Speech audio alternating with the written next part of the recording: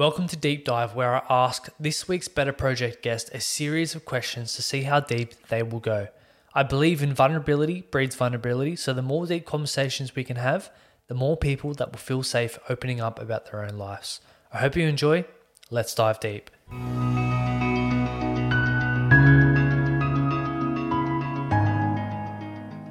Legend. All right, we'll jump into this next segment. When are you most at peace? The first thing that comes up for me is the ice bath.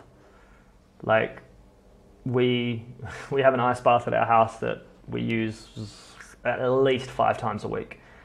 And the way an ice bath can bring you into the moment, the present, and denoise everything around you.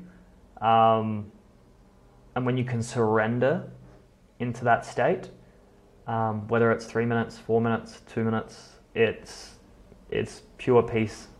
Yeah, in there. When was the last time you cried and why? When I was people pleasing. I broke down because the role of the job I was in the startup, like we mentioned before, 12 hours a day, 6 days a week, I was consistently at work being scrutinized and like, you're not showing up, you're not doing this, you're not doing that, like this isn't good enough, no, yes. And then I'd come home and my partner, Selena, was like, hey, you're not home enough, you're not showing up, you're not looking after the dogs. And like, this just went like this and it got to a breaking point and I just broke down in tears. Like I couldn't keep showing up for everyone else and I wasn't showing up for myself. So that was the last time I like really cried, and that's what led to me taking a few days by myself in an Airbnb and all of that, man. What has life taught you recently? What has life taught me recently? That I'm capable of so much more than what I give myself credit for.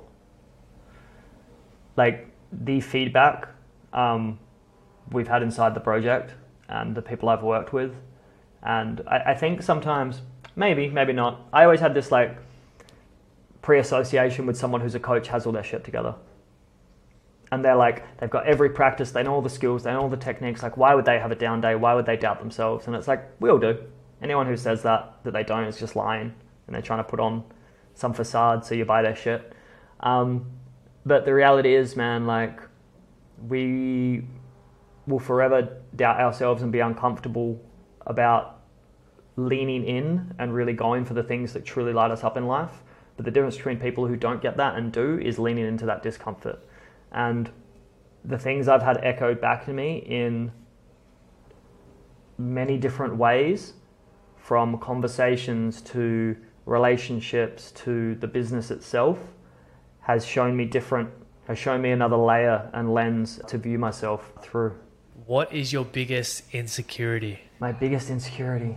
You know, for a long time it was my hair. It was the receding hairline and the thinning. I actually shaved it just a few weeks ago, which was huge. Like I thought about it for years. But it was funny, like that was such a huge insecurity. And I'm like, when you actually asked me the question, when I asked the question under that, like what was it about it that made me insecure? It's like, I'm not sure. Which is interesting to bring that up because it's like, if something makes you insecure, like why does it make you insecure? It's like, well, it just did. Like I haven't sat with it long enough to really unpack that. But that was a big thing for me, and I think that is for a lot of guys. Maybe it's like connected to getting older and aging. Maybe it's a sign, I see it as a sign of like being attractive and then not having that anymore. I'm not sure. I'm happy with how the hair turned out, but that's a really good question. I like that. I actually love that you said that because one of my biggest insecurities is my hair as well. I don't know if you can see it, but I have a cowlick and it's like receding as well. And when I was growing up, I fucking hated my hair. I couldn't go to school without a hat. So I've worn a hat like majority of my life. And if I didn't wear a hat, I had to put so much gel and stuff in my hair just to kind of cover it all because I thought I didn't look good if I exposed it. Yeah. Oh, the same, bro. Like, I got a hat right here. I wore hats all the time, whether it was appropriate to wear a hat or not. Like over in Bali, it's getting sweaty all the time, and it was a really big thing for me, man. And yeah, I feel like coming back to like how people show up online, like I've been really against doing the whole TikTok thing for a long time, but I've spoken to a couple of people who are thriving business on it, so I'm like, okay, I'm going to get it for business. And what blew me away was when I opened the app, I had to turn off all these beautify features, smoothing skin, teeth whitening, making eye bigger, jawline. I couldn't figure out how to turn it off. I'm like, that's now the prerequisite. That isn't, the default is that, not the other way around. And I've noticed this so much. Like, I made a commitment to myself. I won't film any Instagram stories with any of these pre-made filters, because like, it's like we talked about before with the kids, like saying and doing. I watch so many people speak about like self-love and embodiment and all this kind of stuff, and it's like, but they cannot post a story without a filter. Or they'll post a story and be like, no filter day, but it's like, yeah, every other day of the week you use that. So for me, I feel like that's playing into the whole hairline thing. It's like, where do these expectations come from? Why do we feel like that's bad and that's good? Like, so often people don't even realize they're being conditioned by the things they're exposing themselves to online, the conversations and the people they hang out with. Our environment dictates a whole lot of that. And it's like, it's really interesting you asked that question about the, and I appreciate you sharing about your hairline as well. I didn't speak to anyone about it. My girlfriend was blown away when I told her I was talking about going to Turkey to get a hair transplant and shit. So yeah, no, I really appreciate that question though. Yeah, it got really bad for me, where I actually looked into, like, I wanted to get a hair transplant, and then I also found this thing on the internet where it had like these special UV lights, and you could put it through your hair, and apparently it would make your hair grow or some shit. And yeah, I remember getting into all that stuff just because I was so insecure about my hair. So this is really interesting for me, because we had the conversation with, like, I asked her, I'm like, do you think this is bad if I do this? And she's like, well, it depends, like, the intention you're coming from. It's like, are you just trying to fill a void and like, this will make me happy then? Or have you come to a place with yourself, you're like, this will make me more confident, and I'm okay with that. It's like the difference between being confident and getting it to externalizing it. Like, I cannot believe I won't get into it, but I cannot believe what men and women are now doing to their bodies and faces and hairs and everything to look a certain way.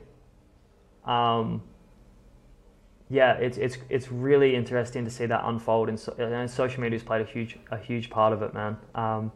Because it's like what we spoke about before as well. Like, the thought of doing something is different than actually doing it. And when you do go down that path and you do get this work done and these things done, then what? You're still the same on the inside. Anyone that's gone to the gym for a long time and they feel like they need to get bigger, and they've been in the gym now for 5-6 years, or get leaner, and they still feel the same they did when they started, like, maybe it's not an external thing that's going to help you with that. Yeah, and it's a never-ending cycle of, fuck, if I go to the gym I get bigger, or I have to get bigger again. I have to continue getting bigger and bigger. And it's like, it's going to never end unless you do the internal work.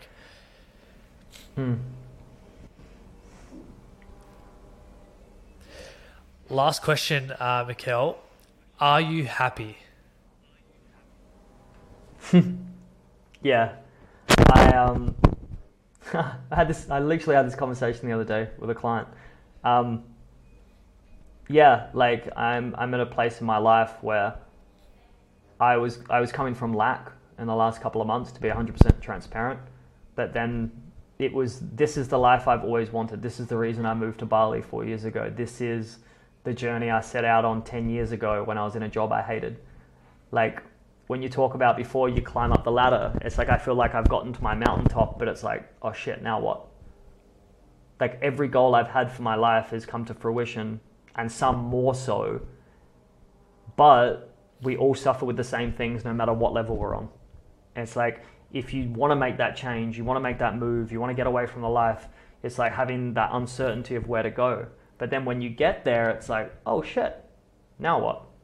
And the things I've been able to create in my life, purely from a relationship standpoint, purely from an internal dialogue self point, purely from reframing why I do and what I do every single day has put me in a place where, yeah, we have down days.